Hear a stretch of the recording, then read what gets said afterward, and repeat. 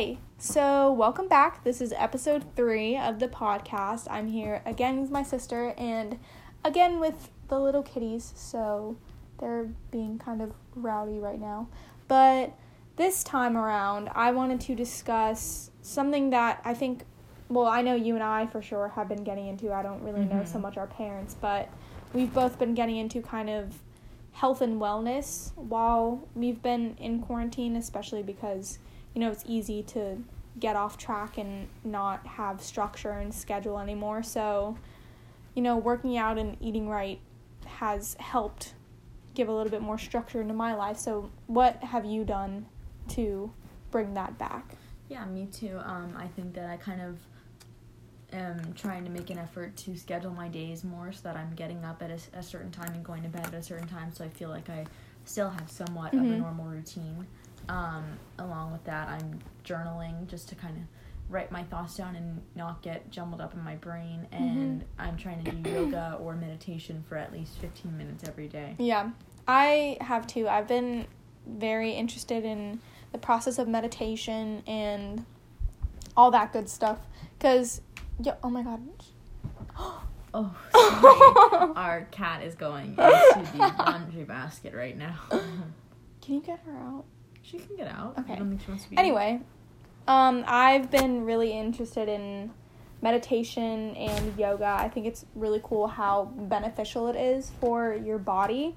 And also, I've been doing a lot more research on, like, nutrition and eating right and doing good stuff for your body to keep your overall health up. Because right now, especially, it's easy to just fall into bad habits and, you know, start eating bad. And completely. Yeah. People have been saying the quarantine 15.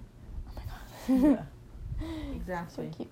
So, yeah. I think I want to get into better habits, especially with eating right and working out and stuff. Yeah, and it's a good time to start new habits and continue them once all of this ends. So. Yeah. I feel like I'm pretty much done with school now, but over the summer, since I'll have a lot more time to focus on stuff like that, it'll hopefully be a little bit easier.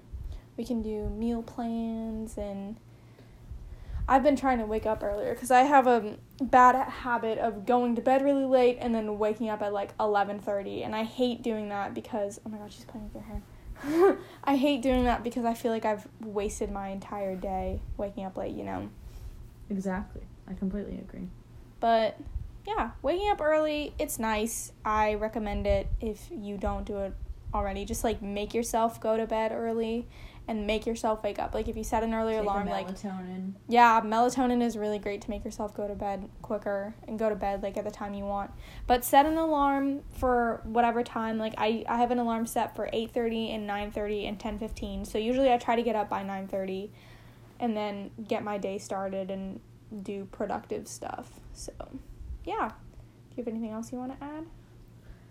I don't know. I think we've covered it all. Okay. Well, this is not a health and wellness podcast.